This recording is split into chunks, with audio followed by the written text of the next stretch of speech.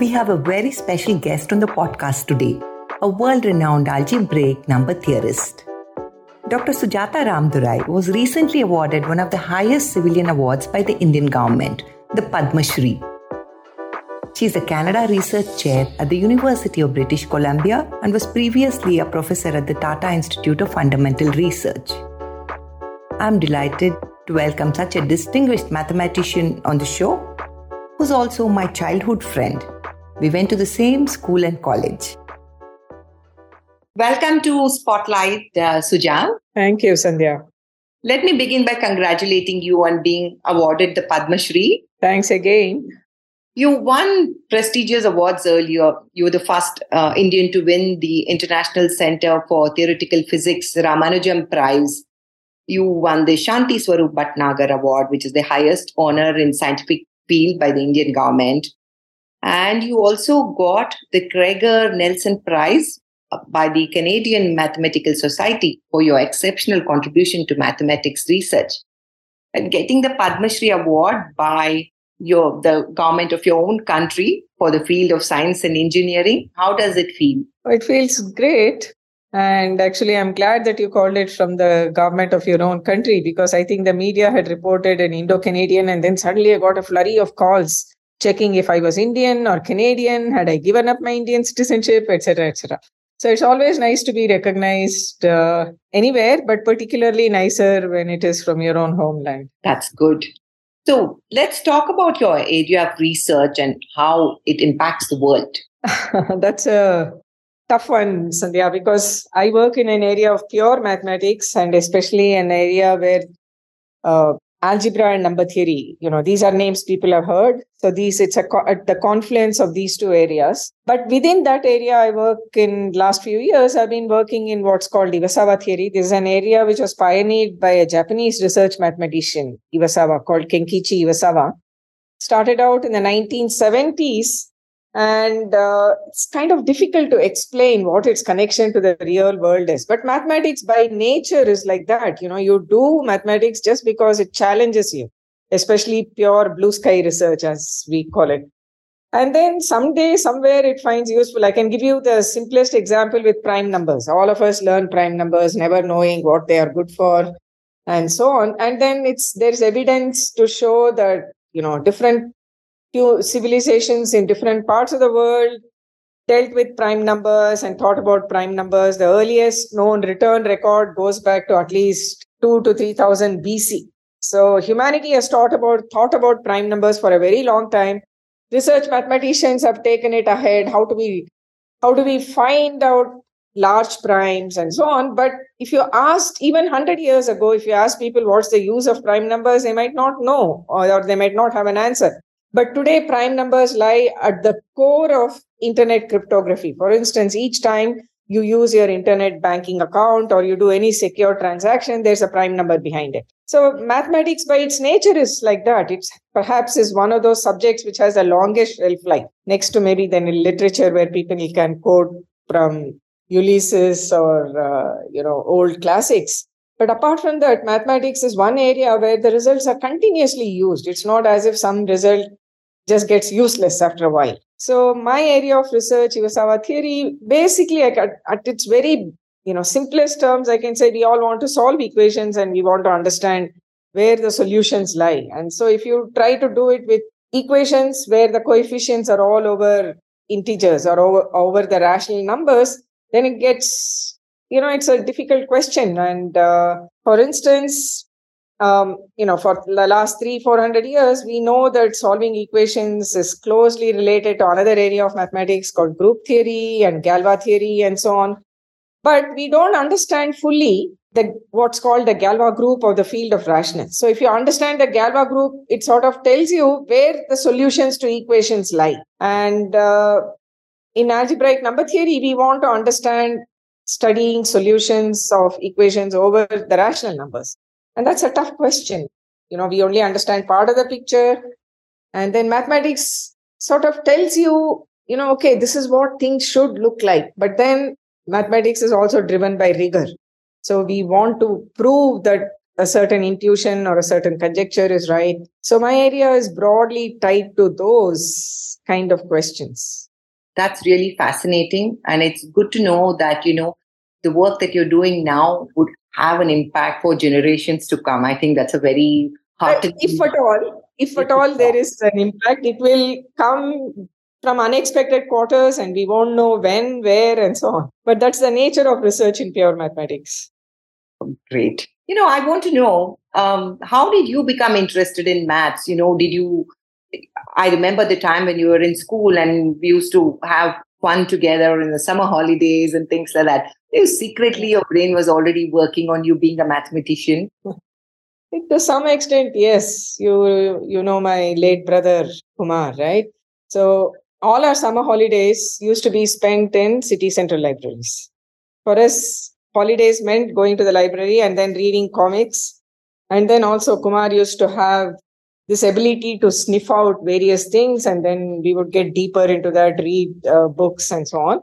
But the other big thing I remember about the summer holidays is waiting for the textbooks from the next class. Right. And in our family, we had a tradition. They would never buy two sets of new books. One of them would be hand-me-down, second-hand books, and one would be new books. And we had to take turns. If I got new books this year, then Kumar got new books next year and so on. And then as soon as we could get our hands on the textbooks for the next class, Kumar would devour the English book and I would devour the math books, trying to find out, okay, how much of these problems can I solve? How much do I remember from my last year? And then gingerly trying to read the new chapters by myself. And then I think the key to my liking for mathematics was this understanding that you didn't need a strategy or a tactic to do well in that subject. All you needed was to understand. And then once you had understood, then, it was just practice. For me, it was this abstract component to mathematics that I liked. And then the realization that, if you understood it, then you could do well without having to remember things. So do you feel that the environment in which you grew up also enabled, you had a sibling who was also equally interested and you were more or less the same age, so you were studying together? What about the environment in the school? What about the environment at home, the family? Yeah, definitely. I think all those, and I think also the larger societal environment, those were days where you really respected studies and really respected doing well in class.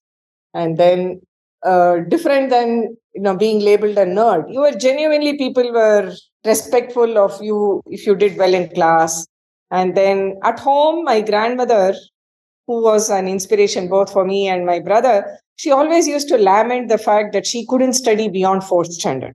And her continuous message to us was, you don't know how lucky you are that you have an education, and it's unforgivable if you don't use that. And, so that sort of, and then when we did well in class and scored, let's say, full marks in mathematics, everybody would talk about it. Oh, look, she scored full marks again. And then my parents had this very interesting, I don't know if it was a strategy, but whatever it was, I think it was very effective.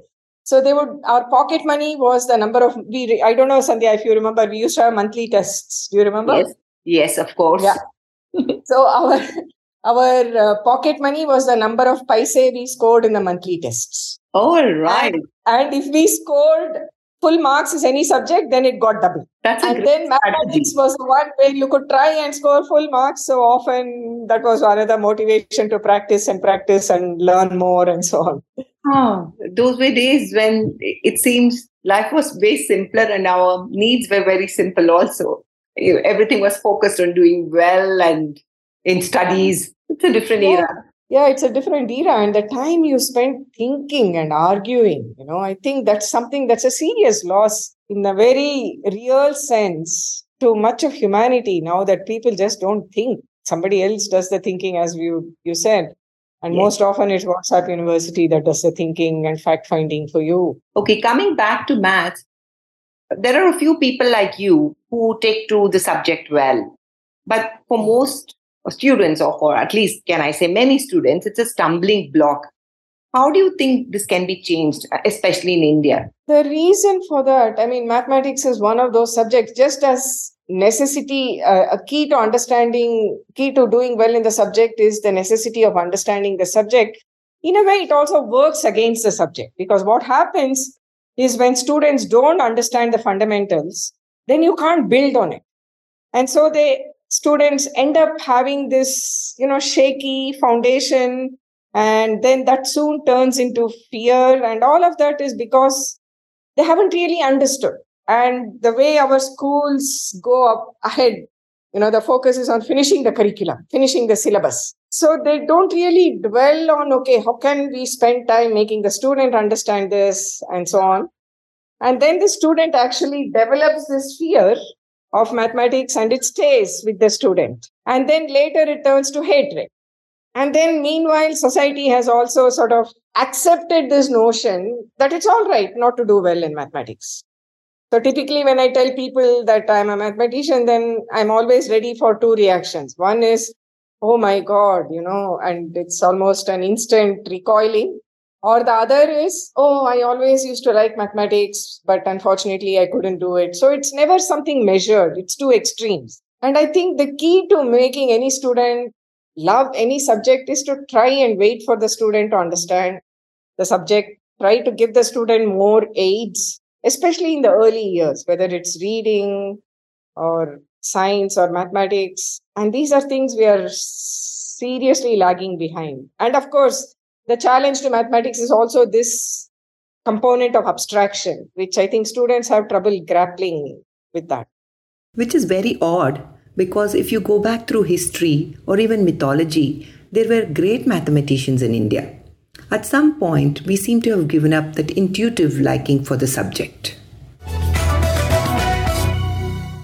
You started initiatives in education along with your husband Ram. You have a foundation and you created the Ramanujan Math Park. Can you elaborate on these, Suja?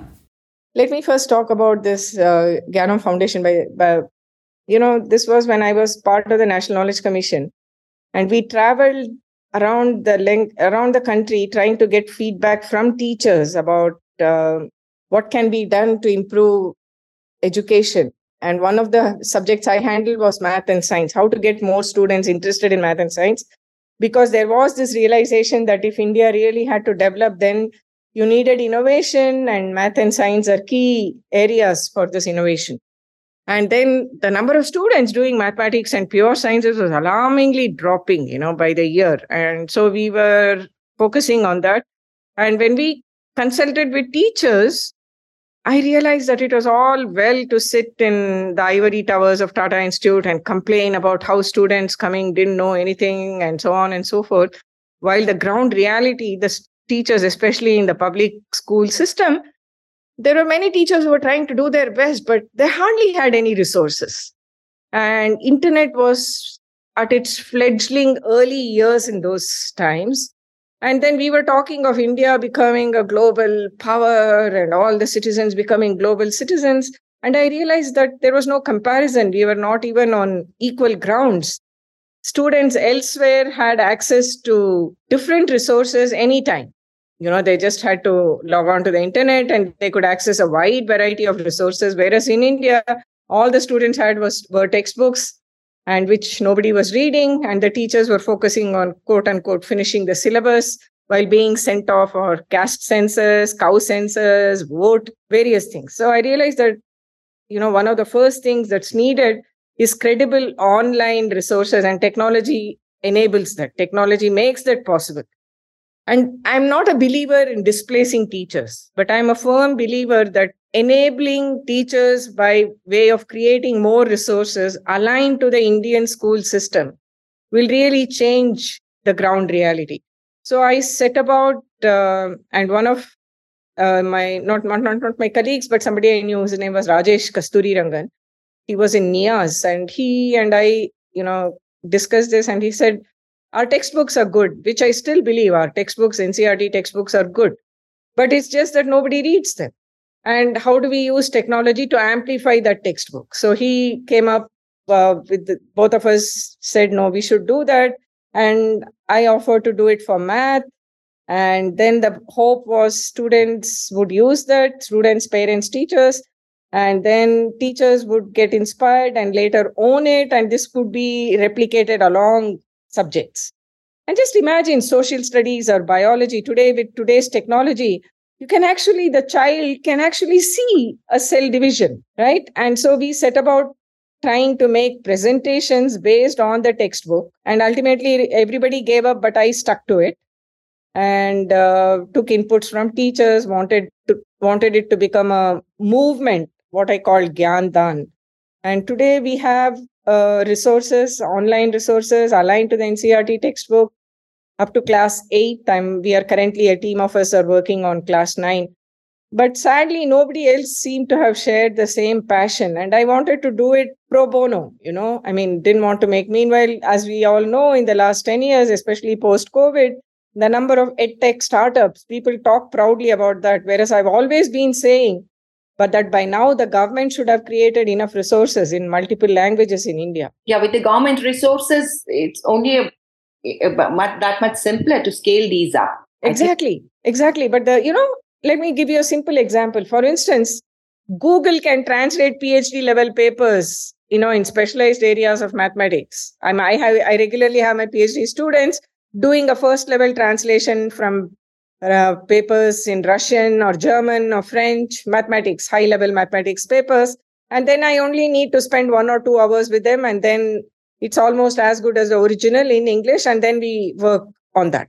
I guide my students, But there's nothing like that available for school resources. That's a pity. Yeah. And the government by now should have created its own translation mechanisms. It's worse. In fact, for a single English word, you'll find multiple Kannada words for the same English word, technical math word, depending on the year of the textbook.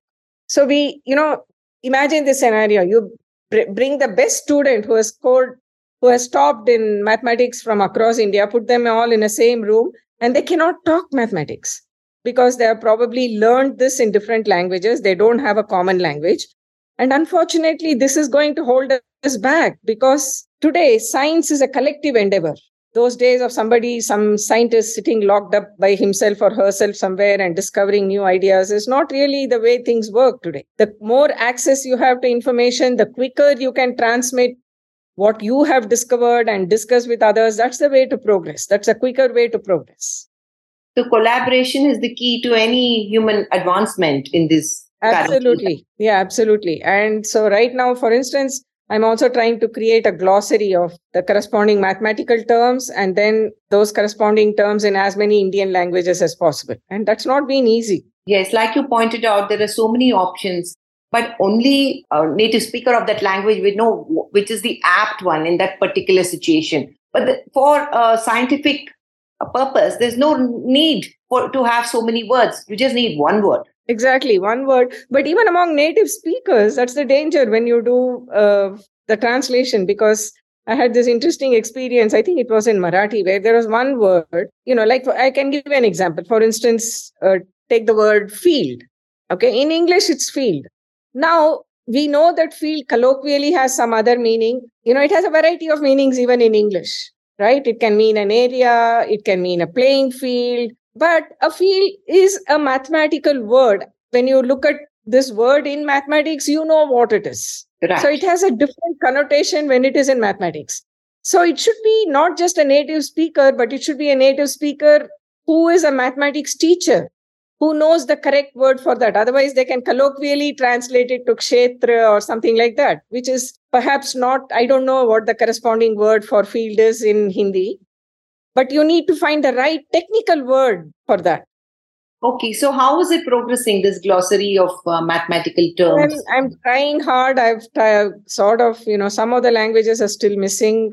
And you'll be surprised, Hindi has been one of the most difficult for me to find volunteers or people who are willing to do that, pro bono or even...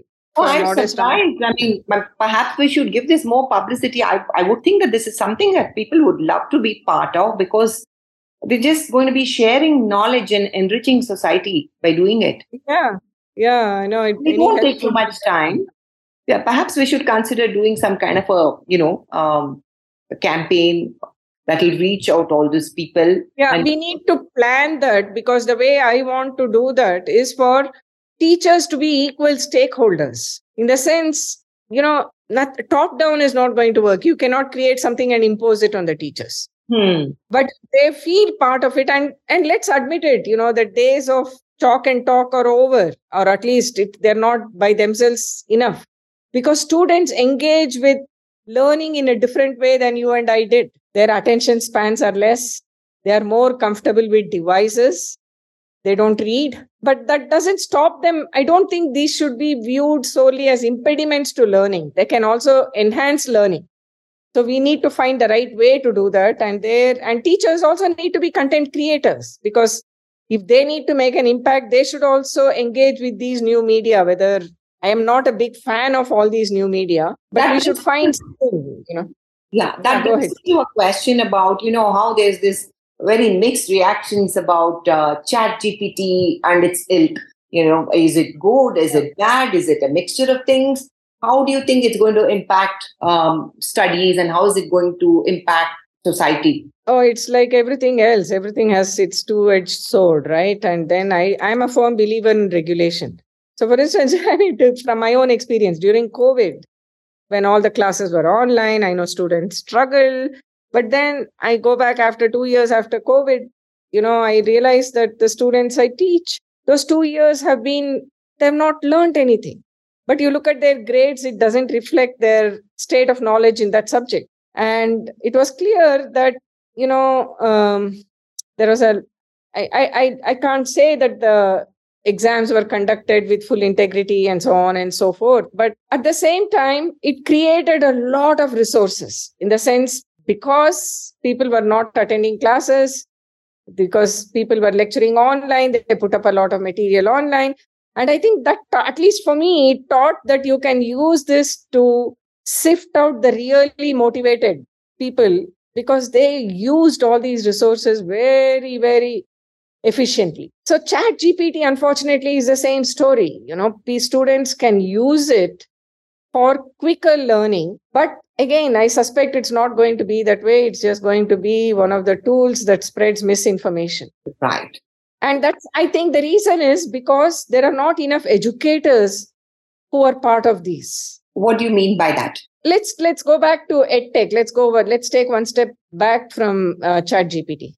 So what is this whole story of EdTech? So on the one hand, they're educators, by whom I mean teachers who have spent years in the classroom and who have understood students and who know the different kinds of barriers that can exist to learning and so on. And then on the other hand, you have all these startup wizards who see this as an opportunity, and techies who see this as an opportunity possibly to become the next unicorn and so on. And then the two of them don't meet. So teachers are afraid that they are going to be left out by all this new fancy technology. And then the techies believe that they don't need teachers, whereas I don't believe in either of those two extremes. And I think the right way would have been for a tech person to actually sit down with teachers and find out, what have you learned in all your years as a teacher? And can you help me? Can we do something together so that we overcome this education problem in this country? Given the diversity in our country, given the lack of resources, and given the number of first-generation learners, Yes. unless we look at this problem comprehensively and in a wholesome way, it's not going to get solved. Okay. My next question is something that I have to ask you. We are by now far past the stage of stereotypes of maths is not for women. But are there enough women in your field? If not, how can the numbers be increased? Well, even globally, I wouldn't say there are enough women in the field, but it's increasing. And then in the West, there are a lot of initiatives which have worked wonders. For instance, networking events. So there are conferences run by women, and then again, this is not something where women plot. It's not something to be seen in that light, but it's something which is done in a very cooperative manner. So for instance, we have what's called Women in Numbers. So that's a group. And then there are number theory conferences where, preponderantly more women, there's a preponderance of women. And then it's also a kind of networking event. Like the seniors will talk to the juniors and talk to them. Often it's just sharing experiences that works. So they'll give advice to younger job seekers about how they should handle a job interview. And if it's a two-body problem, namely husband and wife are both looking for jobs, how do you negotiate the pathways and so on. So that's been a very successful model, and now it's been replicated across streams within mathematics and also in other science areas. And I think this has contributed in no mean way to larger numbers of women getting into mathematics. And then what also in the West, what many agencies do is, they say, all right, you can organize a conference, we'll give you funding only if certain percentage of your speakers, certain percentage of your organizing committee, etc., or women at all levels, there's a representation of women. And in fact, even the larger, I would say, minorities, so it tries to be inclusive, and then funding is tried to demonstrating this inclusion. And in a sense, it might appear forced. You can do these things in the West, and where you can actually negotiate, where you can say, look, I'm sorry, I would like to, but unfortunately, there are not enough women in this area. And one of the things that I want to do is to address this problem by having one whole session where panelists discuss how we can do this, so that when we have a similar conference in, say, 5 years, our goal is to increase the percentage from X to Y and so on. Those things are slowly catching on in India also. And in fact, the United Nations a few years back did this very serious study on the gender gap project in science, where they had actual figures and where they tried to understand this is not a one problem fits all kind of solution, problem, right? The problem and the reasons for the problem could be different in different geographical areas. In different cultures. Sorry? And in different cultures too. It exactly. Is yeah. So they try to take all that into account and then shape the data accordingly and so on. And so it has helped. I mean, in India also now for the last few years, we have regular women in math meetings. And then many of the conference organizing, there are some prestigious conference organizing venues. So those places have sort of agreed to say, okay, we will leave 2 weeks. Those slots can only be filled up by events focusing on inclusion and so on. So those things have helped. But it's still a long way to go, I feel, in India. So, what is your opinion about funding for, pure science or theoretical maths and science? I know industry backs applied research, but is there enough funding for industry? I wouldn't say industry backs applied research even in India. There should be more involvement of industry. I mean, first of all, I'm a firm believer that the government can do more.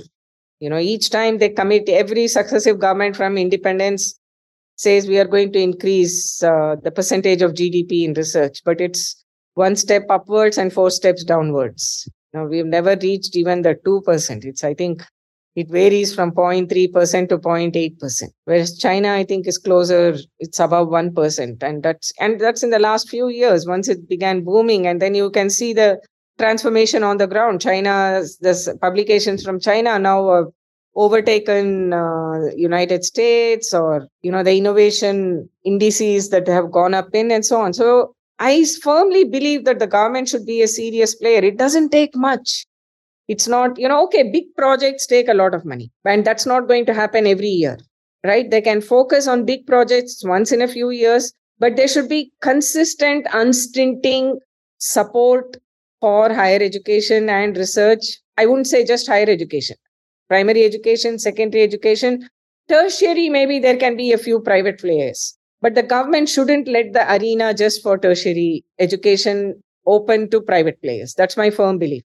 Similarly, wherever we are in science, when they'll say, okay, it's just like the usual comparison with public sector. And I'm not a believer in saying I don't believe that investing in the public sector post-independence was a drain on our country. The amount of human capital we built up is astounding. We are where we are today, whether it's as an IT or in the services sector or getting the next new vaccine up and running, is because we had all those investments.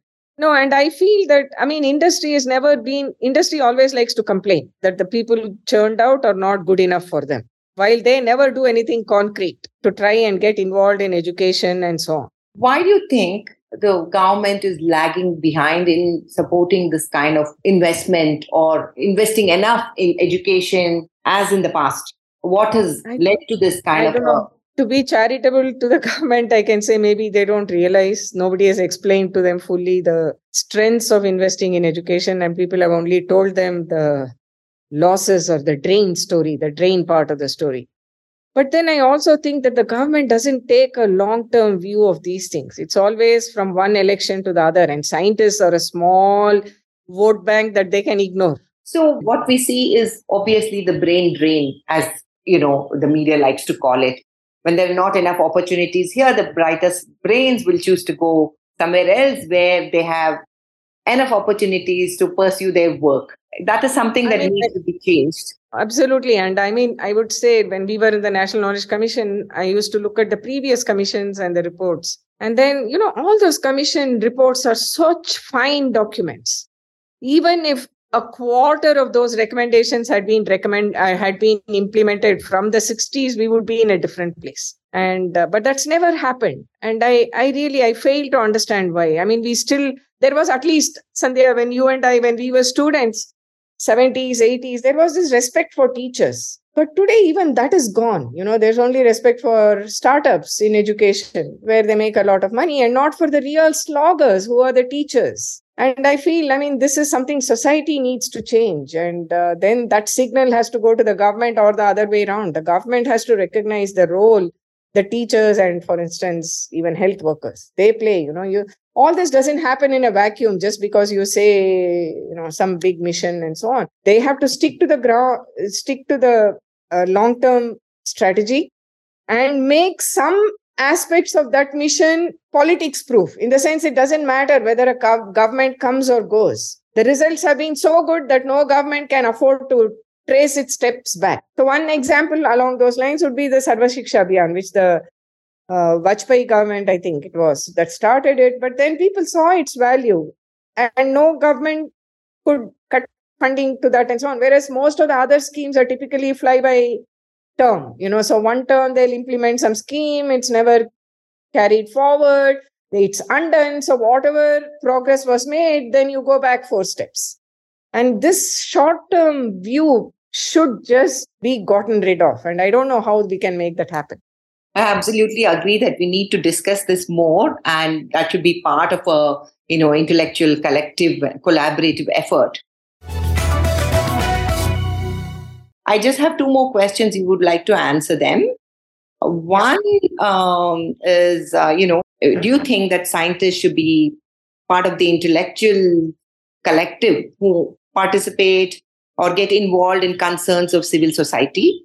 And the second question is, would you want to talk about your health concerns and how you deal with it? Do you think there is a kind of a message there for people? I would leave the second one out. I've done a TED talk on that. But for the first one, the answer is a resounding yes. And at all levels, from policy to civil society, We can dive right into that question now of, how important do you think that it is for scientists to join other intellectuals and address the concerns of civil society? It is very important. And I think scientists have had a tradition of doing that, speaking up against violence or speaking up against policies. But the question is whether their voices are heard, even in advanced countries, even in developed countries, let alone developing countries, right?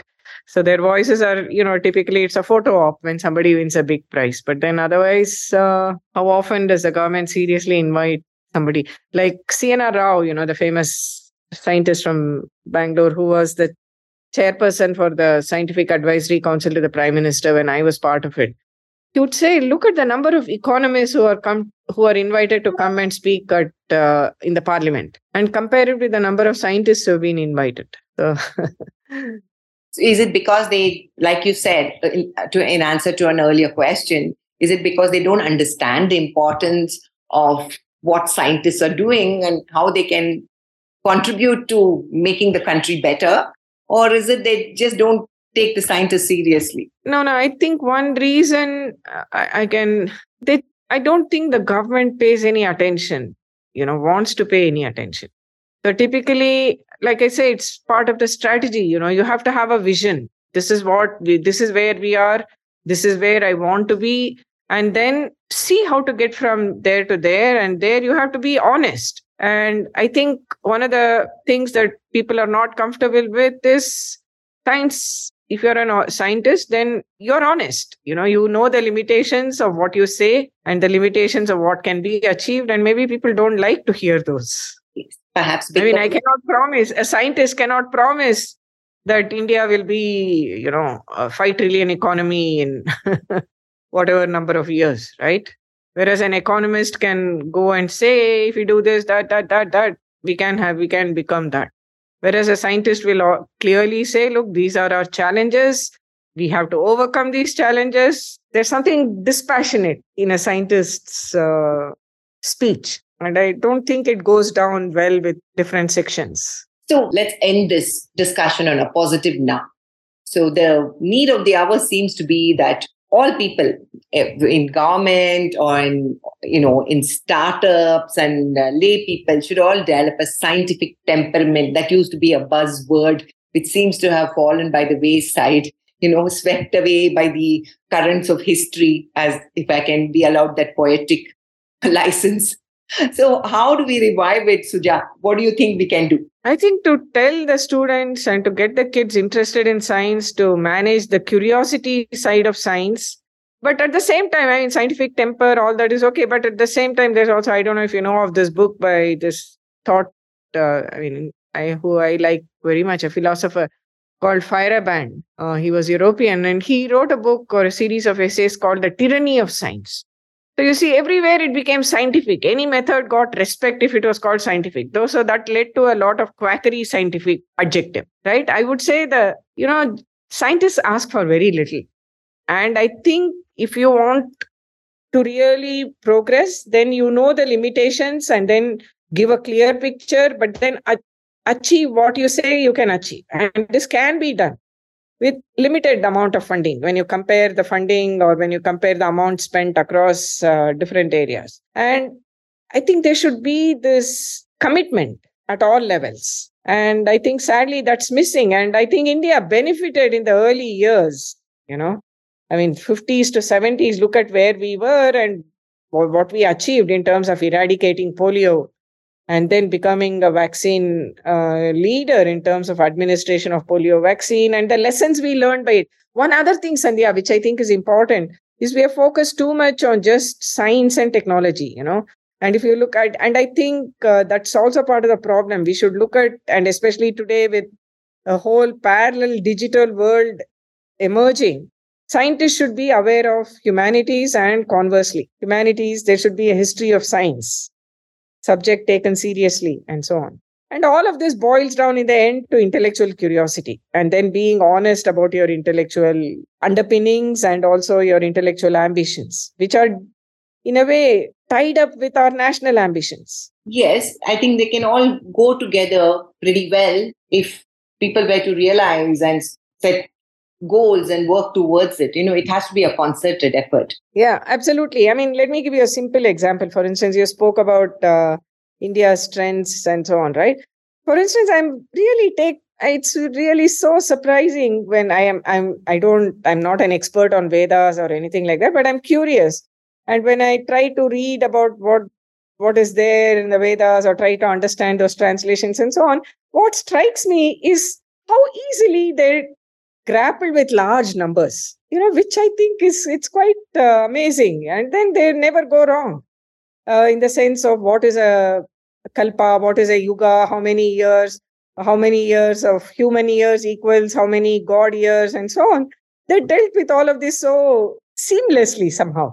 And I still like to think that India advanced in IT because of two reasons. One, the scientific surroundings in Bangalore. We all know there was Indian Institute of Science, there was Raman Research Institute, and then there were the public sector institutions and also many colleges that came up. That exactly.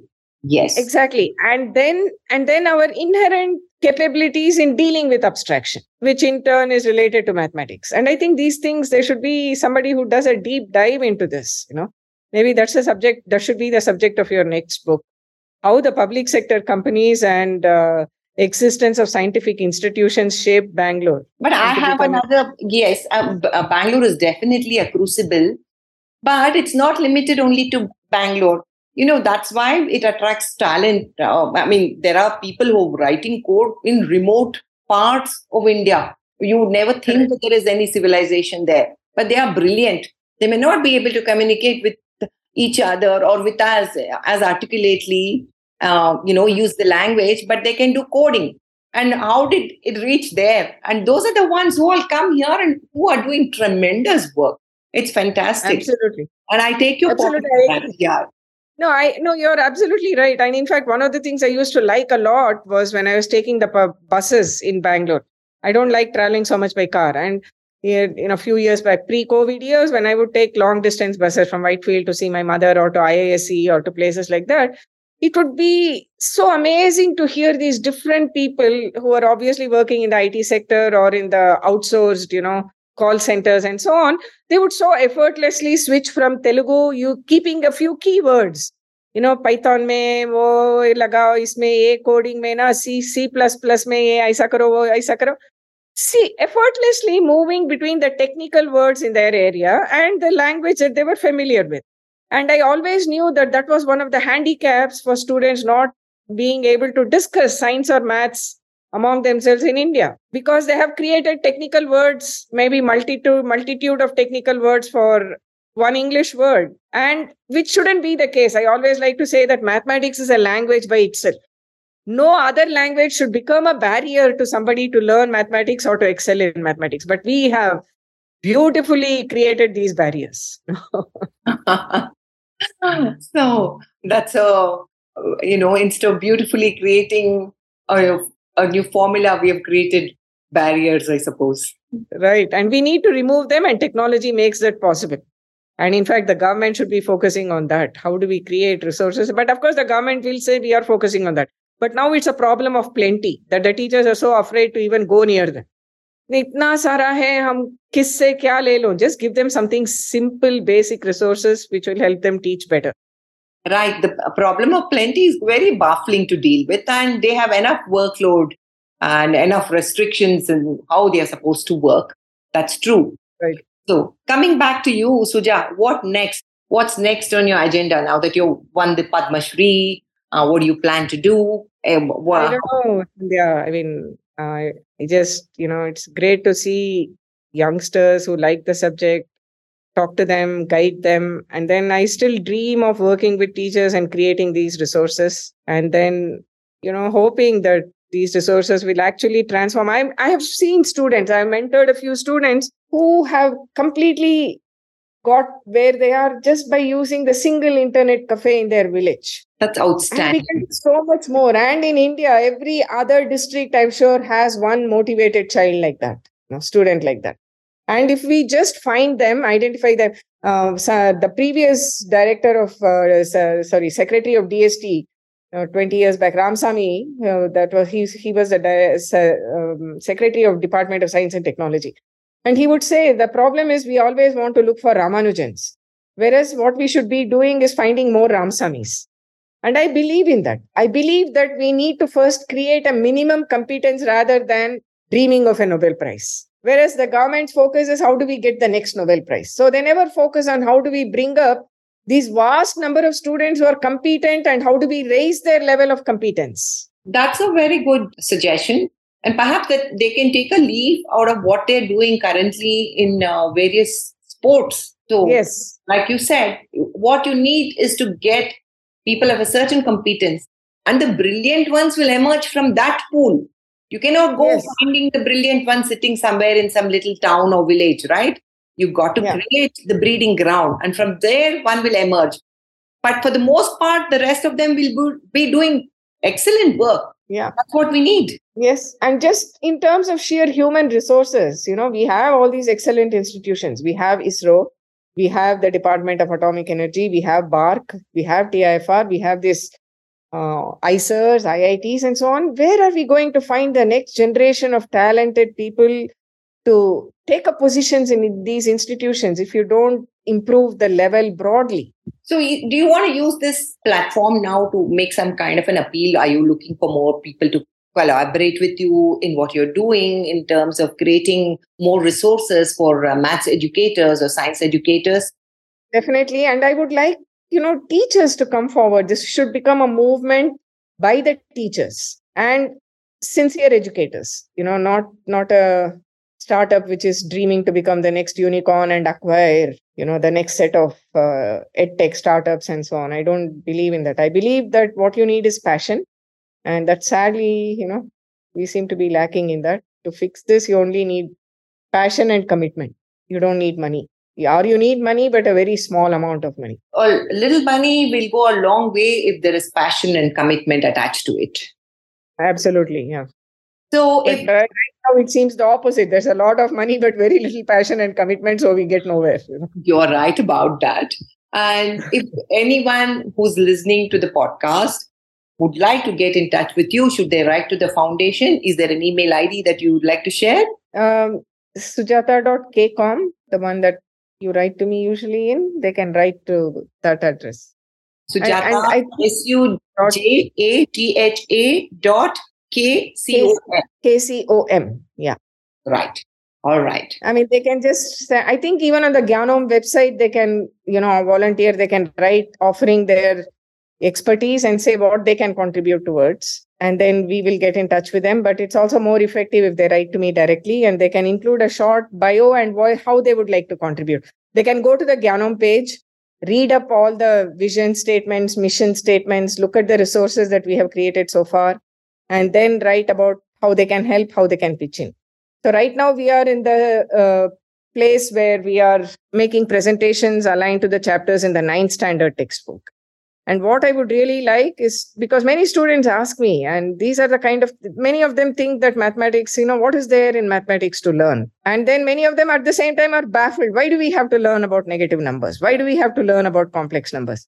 So my plan is to sort of include, and there are enough resources on the internet. You just have to curate and make these additions, which will tell a curious student why complex numbers are necessary. And I have a couple of presentations. I worked with another NGO and told them to put together a brief presentation explaining why rockets can't go up without mathematics.